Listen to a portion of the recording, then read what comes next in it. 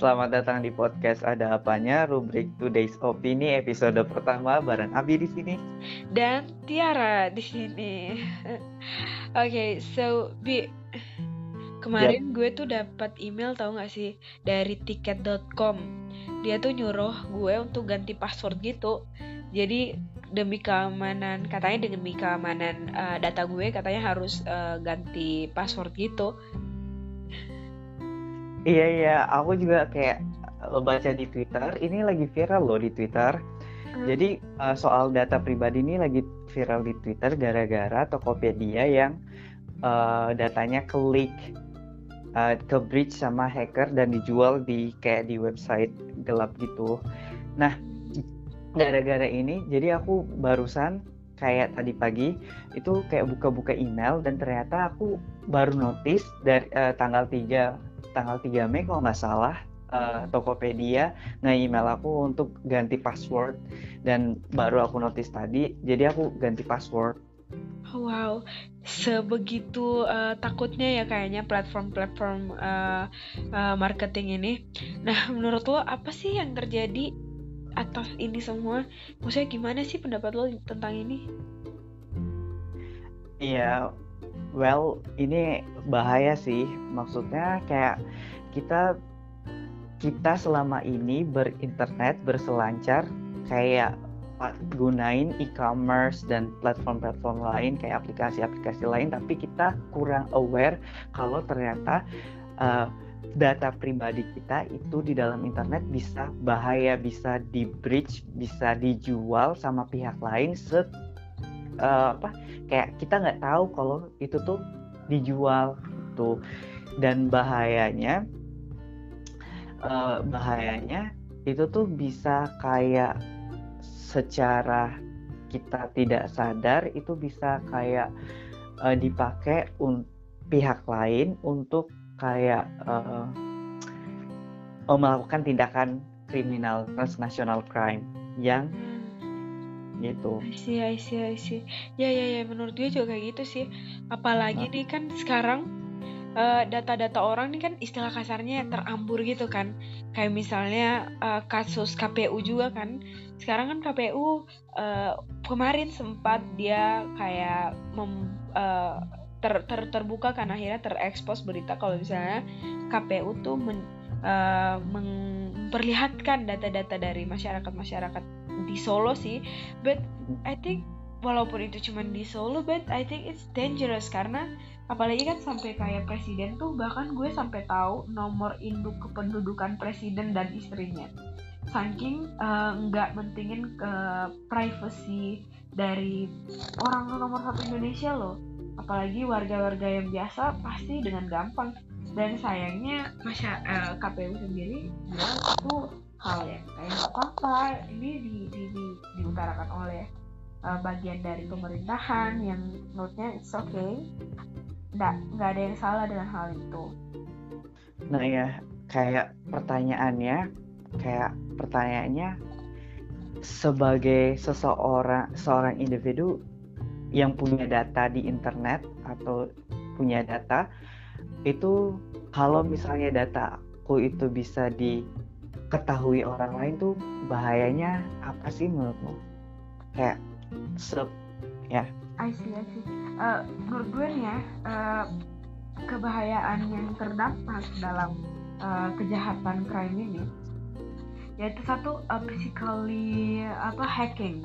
Jadi secara fisik kita tuh dihack dan kita baru tahu setelahnya. Misalnya lo nggak tahu misalnya KTP yang tersebar di media sosial digunain oleh orang yang punya kepentingan. Misalnya kemarin gue nonton kan jadi ada seorang yang punya power gitu di Indonesia, punya mobil Rolls Royce dan sebagainya, dia nggak bayar pajak, terus KTP mobilnya dicari dong alamatnya di mana. Nah sedihnya tuh orang yang punya KTP itu orang yang punya rumah di Kubuk, tau gak sih? Sedangkan yang terdaftar tuh mobilnya Rolls Royce yang memiliki utang pajak 160 juta. Sebegitu berbahayanya menurut gue data lo kalau bocor atau ke breach di media sosial.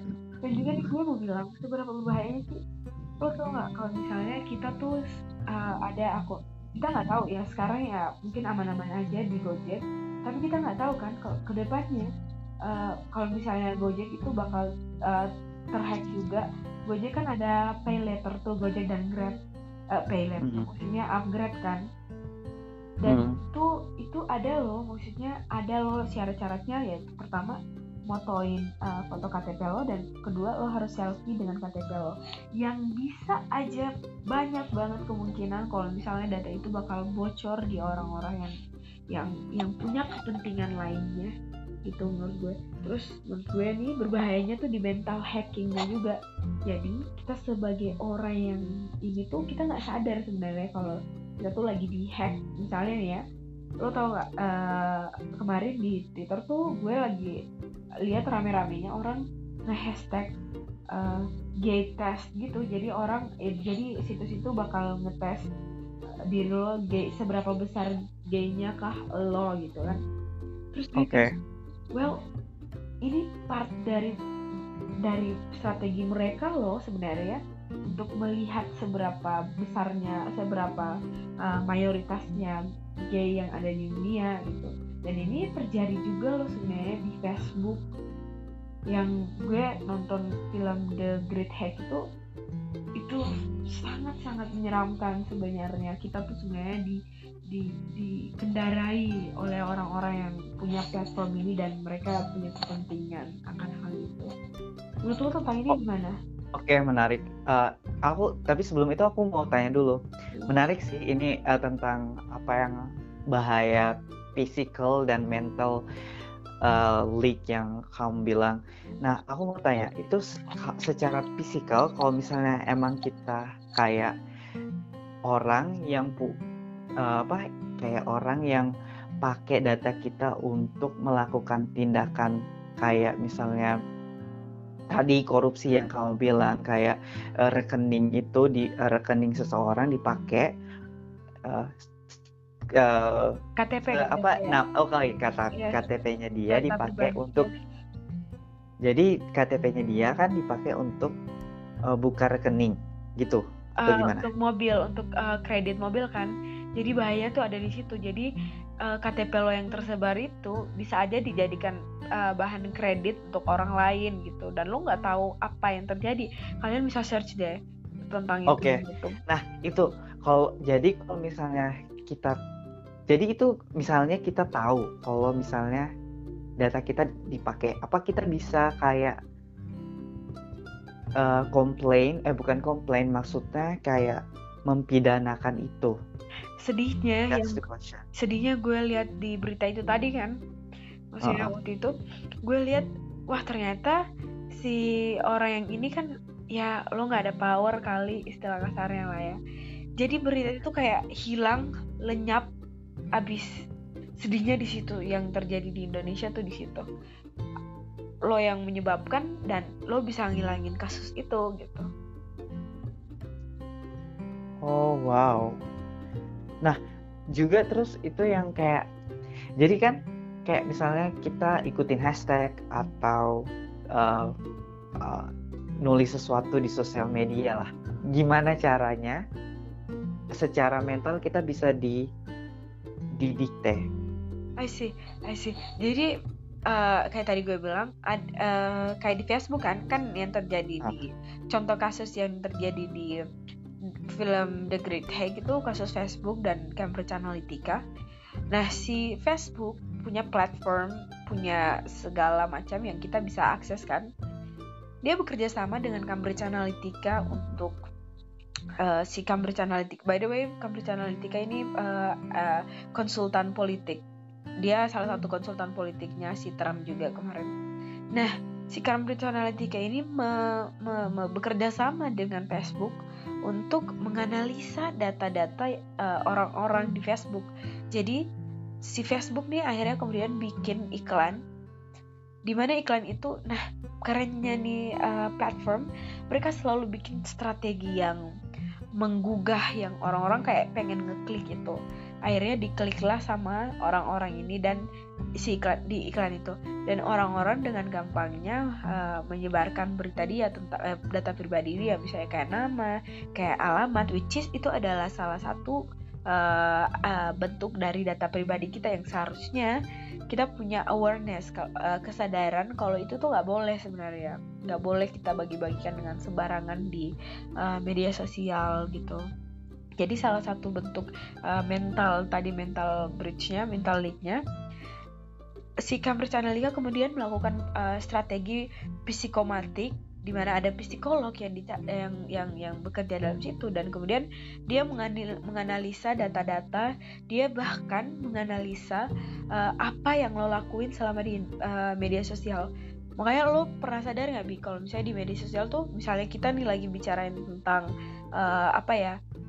suatu merek, misalnya merek sepatu, dan itu tiba-tiba pas gue buka Instagram, kita bicarain di BA ya, terus saat gue buka di Instagram, iklan itu tuh ada iklan tentang sepatu Nike, yang itu adalah salah satu cara strategi mereka gitu.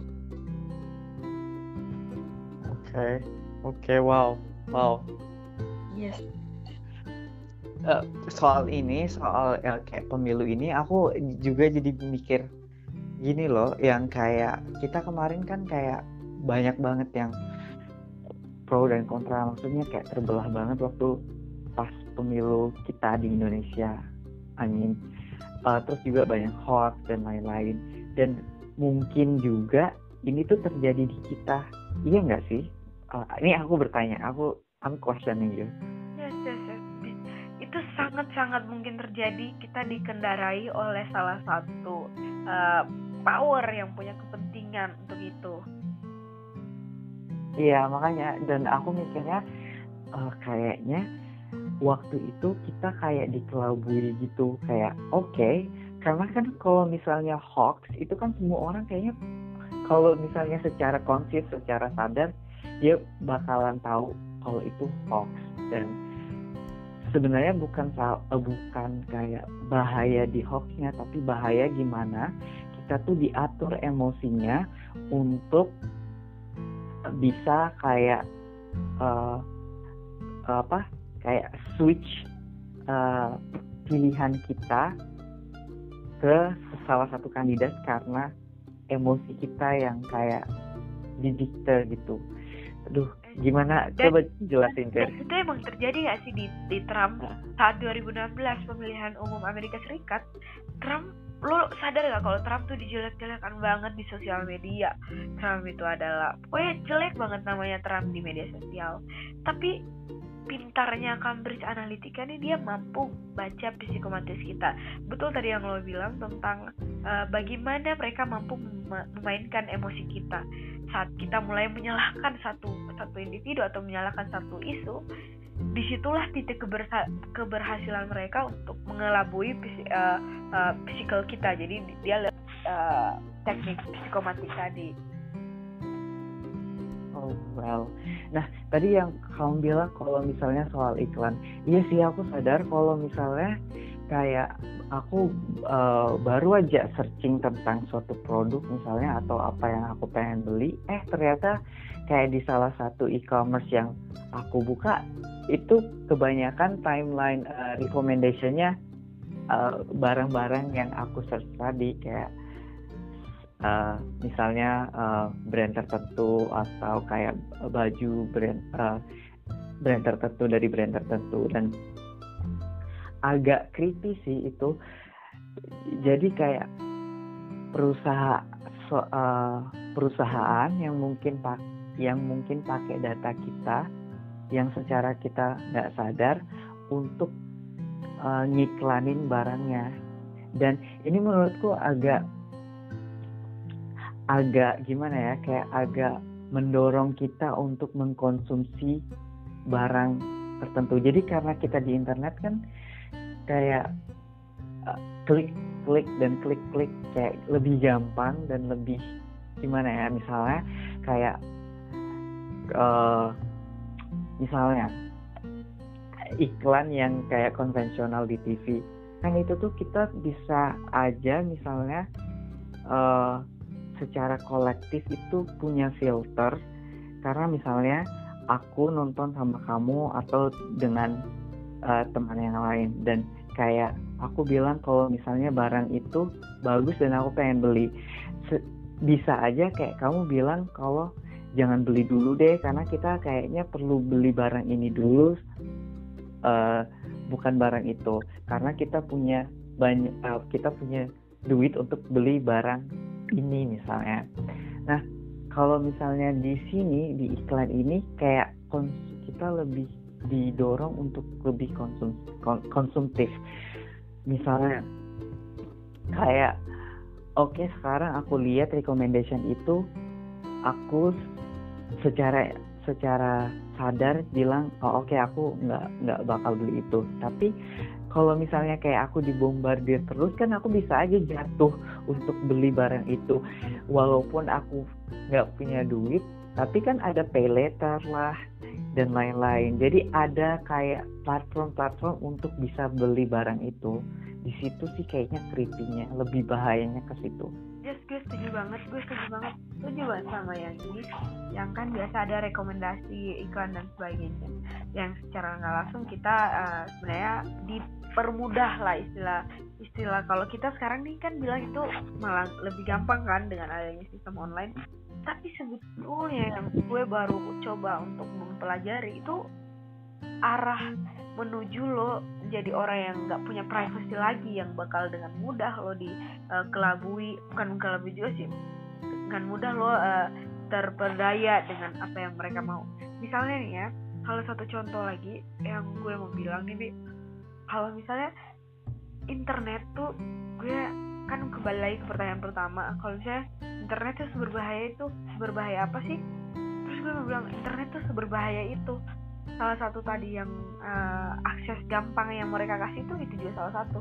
Jadi lo tau nggak kalau misalnya ada kan di HP tuh kalau mau buka keylog tuh udah nggak kayak atur si pola lagi atau ketik password HP kita untuk buka HP. Tapi sekarang tuh udah ada kayak face detect dan sidik jari. Yang menurut gue itu super duper bahaya, apalagi di WhatsApp sekarang juga, karena mungkin kita mau privacy kita nggak diganggu oleh orang-orang sekitar kita, akhirnya kita pakai sidik jari itu, yang sebenarnya gue rasa itu adalah salah satu cara mereka merekam sidik jari lo. Lo nonton Snowden gak, Bi? Snowden Iya, nonton. Snowden tuh dia HP-nya kalau dia lagi ngumpul sama orang, dia sampai naruh HP-nya dalam microwave gitu nggak sih? Makin audio speaker kita pun bisa merekam pembicaraan kita gitu. Dia orang yang ngerti banget soal teknologi dan dia ngelakuin itu, sedangkan kita dengan luasanya memberikan sidik jari kita di keylog kita atau di WhatsApp log kita dan sebagainya. I think ini yang harus kita sadari dari kecilnya dari masyarakat Indonesia aja dulu deh.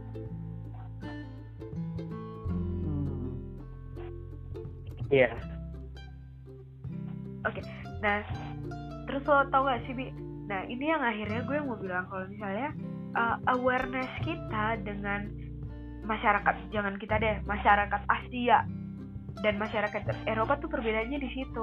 Gue kasih contoh kecil ya, Bi. Jadi kalau di Eropa tuh, di Asia tuh, saat kita kan punya anak nih misalnya, dan saat anak kita dicubit-cubit pipinya oleh orang lain, kita bakal kayak ketawa dan it's okay dengan itu. Tapi enggak dengan orang Eropa. Orang Eropa tuh saking menghargai privasinya si anak, dia bakal sangat merasa tidak nyaman dan sangat tersinggung saat lo nyubit anak mereka, karena lo nggak tahu apakah anaknya tuh senang nggak sih dicubit, atau lo nggak tahu tangan lo tuh kotor udah pegang apa gitu.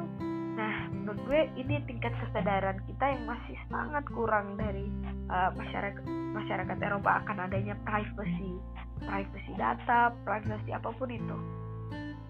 Ya, makanya kayak Eropa lebih dulu untuk aware soal data protection ini kan, Yes. Data protection regulation itu. Yes. Apa namanya?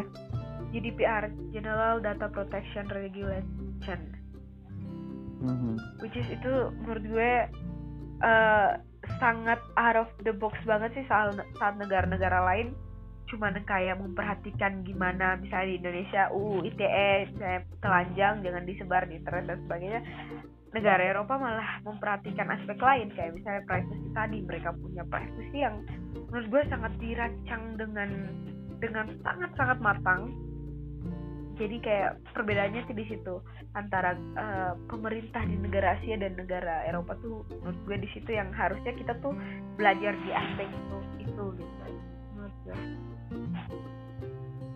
Tapi kayaknya sebenarnya undang-undang ada nggak sih kayak undang-undang peraturan tertentu di Indonesia yang mengatur tentang ini, tentang data? Gue tadi sempat baca di internet kan. Jadi tahun 2019 tuh mereka ada ngerencanain antara DPR dan Kementerian Komunikasi ya. Mereka ada atur di tahun 2019 ini, tapi gue nggak tahu kelanjutannya seperti apa, karena ya lo lihat berbagai macam masalah yang terjadi sekarang. Akhirnya pemerintah mungkin mengurangi fokusnya di situ dan mengalihkan fokusnya di COVID-19 ini. Oke, balik lagi. Pemerintah maksudnya DPR dan pemerintah kemudian membuat regulasi tentang data privacy ini, bahwa misalnya data privacy itu harus dianggap hal yang penting setelah, menurut gue kejadiannya setelah kasus Facebook itu terkuak, yang sebenarnya it's too late, but sebenarnya itu bagus, nggak ada yang terlambat juga sih sebenarnya, tapi yang penting mereka udah punya kesadaran akan hal itu. Tapi sayangnya nggak ada keberlanjutan dari itu, karena mungkin ya balik lagi pemerintah lagi fokus dengan COVID-19 ini. Jadi sebenarnya iya, pemerintah lagi merancang undang-undang yang lebih fokus tentang data privacy itu. Balik lagi ke masalah Facebook, jadi gimana pendapat, maksudnya kayak dari pihak Facebook kan ini, apakah mereka mengakui kayak datanya terleak atau gimana? Dari Mark Zuckerberg sendiri, dia tuh nggak yang gue iniin ya, analisa yang terjadi, dia nggak mengakui hal itu terjadi.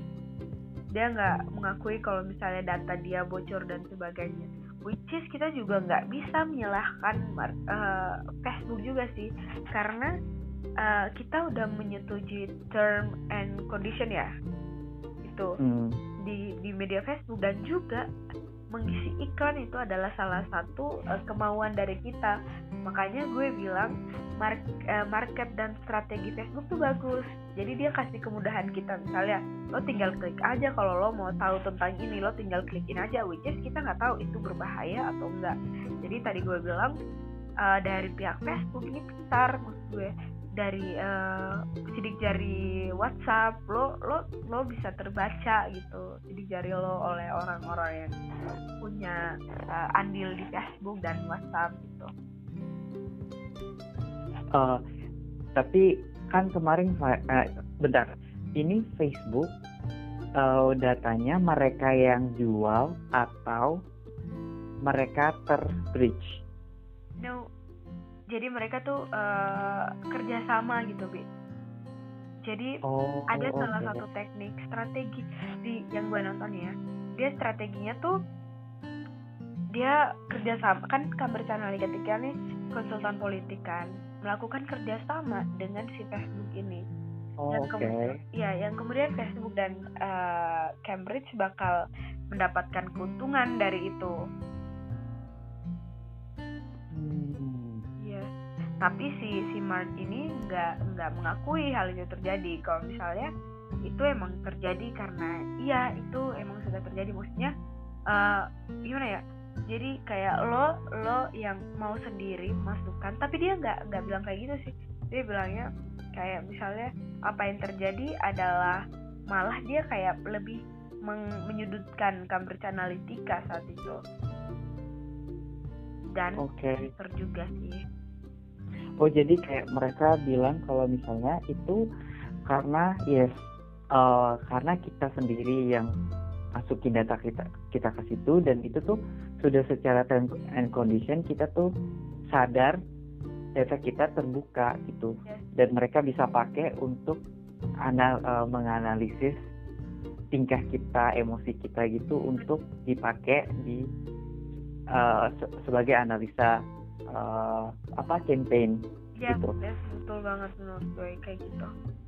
Jadi Facebook juga dengan secara lantang bilang kalau misalnya ini tuh Cambridge Analytica yang, jadi dia misalnya kasarnya dia menyudutkan gitu Cambridge Analytica, dan kebetulan kan Cambridge Analytica juga lagi diterjang kan sama mantan pegawainya kan, kayak yang pirang tuh gue lupa namanya itu.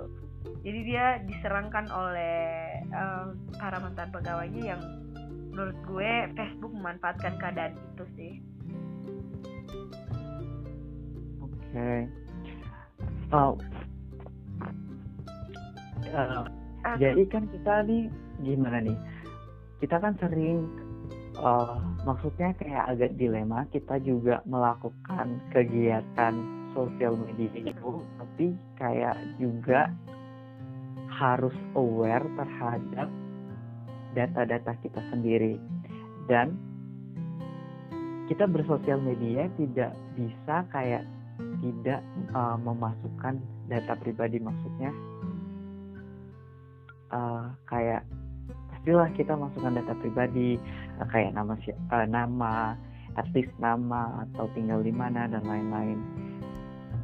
Gitu, maksudnya ini dilema gitu. Jadi apa yang harus kita lakukan? Ya, jadi tadi kan gue sempat mikir sih waktu kayak kita membahas soal ini. Gue mikir gini nih, dulu gue anak SMP yang mencoba untuk memasuki area cyber ini, area cyber ini. Gue seolah-olah gue bangga gue udah punya Facebook misalnya, gue bangga gue udah punya Twitter di saat gue masih kecil dan sebagainya. Dan saat gue punya platform itu, gue kemudian ya karena gue nggak tahu juga ya waktu itu siapa sih yang, maksudnya gue sebagai anak ini nggak tahu seberapa bahayanya saat gue tulis nama panjang gue. Jadi sampai sekarang nama panjang gue tuh terekspos di dunia maya, karena apa yang lo upload di media sosial stay di media sosial, nggak akan pernah hilang. Sekecil apapun nggak akan pernah hilang, pasti bakal ada data-data itu. Makanya saat itu gue kayak ya udah, maksudnya data-data gue udah terketahui nih. Gue kalau type nama gue di Google ada tuh semua informasi-informasi tentang gue, yang sayangnya gue tuh nggak pernah menyadari itu gitu loh. Nah saat gue betul yang mau bilang, saat ini kemudian terjadi dilema kan, maksudnya kita mau nggak upload juga kenangan-kenangan kita, momen-momen kita bareng teman, keluarga juga seru juga kalau diupload. I mean it's 4.0, maksudnya semua orang ngupload apapun di media kan, dan otak kita tuh jadi kayak, menurut gue termindset bahwa upload ini, upload itu, ya udah sih kayak gitu-gitu. Dan dilemanya tuh emang di situ sih.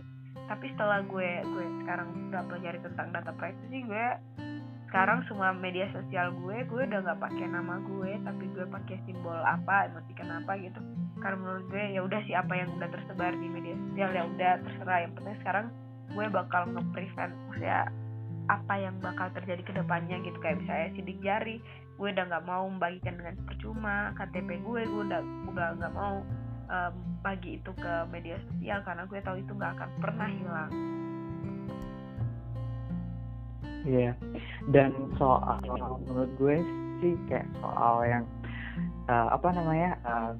kita bisa di switch secara emosi dan secara personal, karena kita kayak sering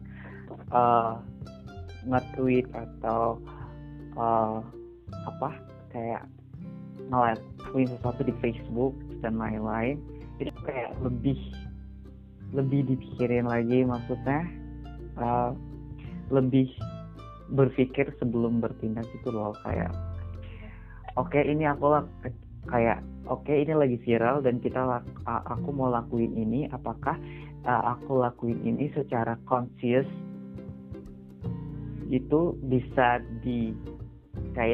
diatur oleh orang lain atau enggak. Maksudnya soal misalnya hashtag tertentu, misalnya hashtag kayak yang rasis lah, kan sering tuh di Twitter tuh, lagi pro dan kontra sama rasisme atau LGBTQ dan lain-lain.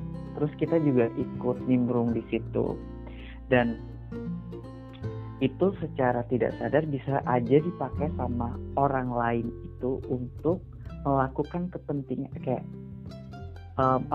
meloloskan kepentingannya gitu loh. Misalnya soal kampanye kayak itu tadi, dan kita dipakai, emosi kita tuh dipakai sama mereka. Asli ya, gue setuju banget sama ini. Dan menurut gue salah satu yang harus kita sadari sekarang adalah kesadaran kita yang harus dipertinggi lagi, karena apa yang terjadi di sosial media itu stay di sosial media, dan itu bakal selamanya terjadi dan bakal untuk bisa dilihat oleh orang-orang lain.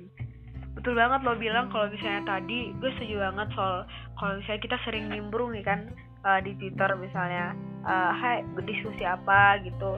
Nah parahnya tuh di Twitter nih agak kind of keras sih menurut gue. Di Twitter tuh orang-orang nih pada kayak nyebarin foto naked mereka. Mungkin saat ini mereka nggak menyadari, maksudnya nggak apa-apa sih itu terekspos juga nggak apa-apa. Tapi we don't know apa yang terjadi di dalam jangka waktu kedepannya gitu kan, karena seperti tadi gue bilang, apa yang terjadi di sosial media bakal stay di sosial media.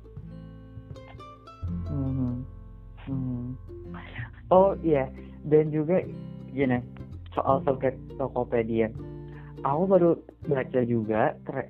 Jadi gini kan, kayak aku baru sadar ternyata aku punya akun Tokopedia, dan sebenarnya aplikasi Tokopedia yang aku punya itu sudah lama aku hapus. Dan pas waktu ada email yang baru dari Tokopedia yang aku baru notice, aku baru kayak mau ganti passwordnya. Dan aku mikir kayak, kan aku sudah nggak pakai lagi Tokopedia, kenapa nggak aku hapus aja akunku. Nah terus ternyata pas aku coba untuk mau ngapus akun, nggak bisa. Jadi kita nggak bisa, jadi pihak Tokopedia itu tidak allow, jadi kita nggak punya option untuk ngehapus akun kita di Tokopedia. Gue baru tahu. Iya jadi gitu. So jadi gimana? Jadi kayak berarti kita sudah masukin data kita ke suatu platform, dan itu tuh data kita tetap ada di sana, dan apapun yang terjadi kayak data kita di breach atau dijual dan lain-lainnya, ya udah itu sudah terjadi dan kita nggak bisa prevent itu. Iya. Tapi gue mau nanya nih, kan emang itu terjadi kan? Pertanyaan gue, apakah maksudnya emang lo baca nggak? Kan term and condition ini penting sebenarnya untuk dibaca ya, cuman kita malas kan terlalu panjang. Iya. Pas lo baca, itu. Iya, pas lo baca tentang term and condition, lo lihat nggak sih kalau misalnya emang ada persyaratan itu? Aku nggak baca sampai situ sih, maksudnya emang aku nggak baca term and conditionnya, jadi langsung kayak centang. Oke. I see. Oke. Bicara tentang seberapa berbahaya, udah banyak banget yang kita kita berikan kesadaran sekecil itulah untuk masyarakat, maksudnya para pendengar gitu aja. Seberapa berbahaya data-data ini, seberapa berbahaya even lo pakai wifi atau sambungkan bluetooth aja, sebenarnya data lo itu nggak selamanya aman gitu. Jadi seberapa berbahayanya ya seperti tadi itu di physical leak dan di mental mindset atau mental leak itu tadi. Nah, gue mau nanya kalau Bi, dari apa yang kita udah bahas, mungkin para pendengar mau mendengar apa sih, maksudnya apa sih yang harus kita lakukan gitu di media sosial ini? Yang pertama itu sih kayak sebelum kita ngelakuin sesuatu di sosial media, khususnya kayak sosial media yang bisa secara publik kita dilihat, itu kayak berpikir sebelum bertindak gitu. Kalau menurutku sih, jadi kita tuh bisa lebih aware lagi kita ini dipakai atau enggak, kayak kita ini didikte atau enggak gitu. Jadi supaya kita tuh bisa kayak independen uh, tetap bersosial media tapi tetap independen. Kita nggak bisa didikte sama orang lain untuk kayak ngelakuin kepentingannya gitu, ngerti nggak sih? Iya betul banget. Nah, gue setuju banget sama yang Abi bilang. Nah, emang lo tuh harus think before posting, karena lo nggak tahu, seperti tadi gue bilang, apa yang ada di sosial, apa yang lo udah upload di sosial media bakal stay forever di sosial media, karena media digital itu se permanen itu gitu. Nah, yang sayang yang kita sebenarnya kurang sadar akan data right kita, ya nggak sih, hak atas kepemilikan data pribadi kita di sosial media gitu, yang harusnya kita tingkatkan lebih tinggi lagi, karena menurut gue data itu emang semahal dan sesusah itu yang harusnya didapat. Seperti kata mantan pegawai Britannic Casher, dia bilang kalau misalnya data itu bahkan lebih mahal loh dari minyak bumi yang ada di bumi ini, karena sekali lo terekspos datanya, lo bakal digunain untuk kepentingan lain gitu. Jadi untuk meng-save data right kita, untuk ini data right kita, ya harus sadar sih akan hal itu. Iya, dan mungkin seharusnya ke depan ada peraturan yang lebih spesifik, mengatur tentang data right ini, kayak apa yang dilakukan sama Eropa di GDPR yang mereka. Setuju. Ini juga menjadi pelajaran gak sih bagi pemerintah, bagi masyarakat, kalau misalnya ya udah, kita Indonesia aja dulu ya, maksudnya nggak usah pikirin tentang Asia. Data itu privacy itu emang harus banget dijaga begitu. Yang sayangnya dulu saat gue kecil, gue nggak diajarin soal itu, soal cara lo berinternet, jangan sembarangan bermain internet. Yang gue dulu tuh sembarangan banget searching di browser dan sebagainya. Lo kayak gimana, Bi? Iya, sama sih sampai sekarang sembarangan. Maksudnya kayak agak parno juga untuk kayak browsing. Anyways, tapi kayak ya udahlah, sewajarnya aja dan sesadar-sadarnya aja. Yes. Betul, kayak tadi lo bilang, kita jangan mau disetir ya sama orang yang memiliki kepentingan. Iya. Oke. Jadi kesimpulannya yaitu data itu emang semahal itu. Lo harus tahu apa yang baik buat lo di kedepan harinya. Maksudnya lo harus sadar gitu, privacy lo nggak segampang itu untuk lo bagikan ke orang, ya nggak, Bi? Iya, dan thinking before posting, kayaknya jangan ikut-ikutan viral, bukan ikut-ikutan viral, tapi kayak ikut-ikutan tren yang ada di sosial media. Bukan jangan, tapi kayak lebih dipikirin dulu lagi, aware, apakah ini positif atau kayak ada negatifnya gitu loh, kayak gitu. Oke. Gue ini kan saran kita untuk masyarakat atau pendengar, kalau misalnya lo harus punya kesadaran akan privacy, jangan terlalu mudah untuk mengikuti apa yang tren di sosial media, atau ngikutin kayak tagar-tagar apa, atau misalnya lo ngisi iklan, karena itu bakal berbahaya bagi diri lo sendiri dari mental maupun fisik. Karena itu bakal, misalnya kredit online dan kejahatan itu bakal digunain gitu, atau misalnya lo bakal disetir oleh para konsultan politik gitu. Nah, pertanyaan kesimpulan gue mau dong dengar saran lo tentang ini untuk pemerintah.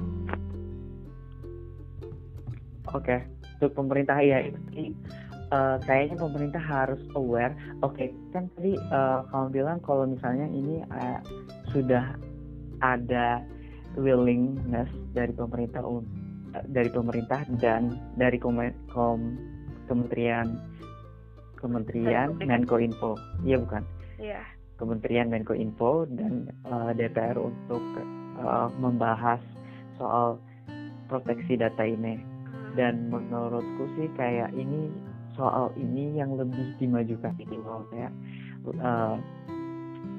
dikedepankan, karena ini tuh penting banget soalnya kita bisa lihat aja kayak Tokopedia, Klik, terus Bukalapak dan lain-lain, karena ini tuh penting banget. Dan karena bisa aja, karena juga kayak masyarakat itu kayak belum aware, kan bisa aja karena ada peraturan kemudian masyarakat bisa aware, oh ternyata ada peraturan ini dan ternyata kita tuh harus aware terhadap data pribadi kita sendiri gitu. Setuju banget gue. Dan kalau menurut gue juga nih ya, untuk pemerintah, maksudnya bagus banget kalau kita sekarang udah nggak terlalu seketat itu pendidikannya.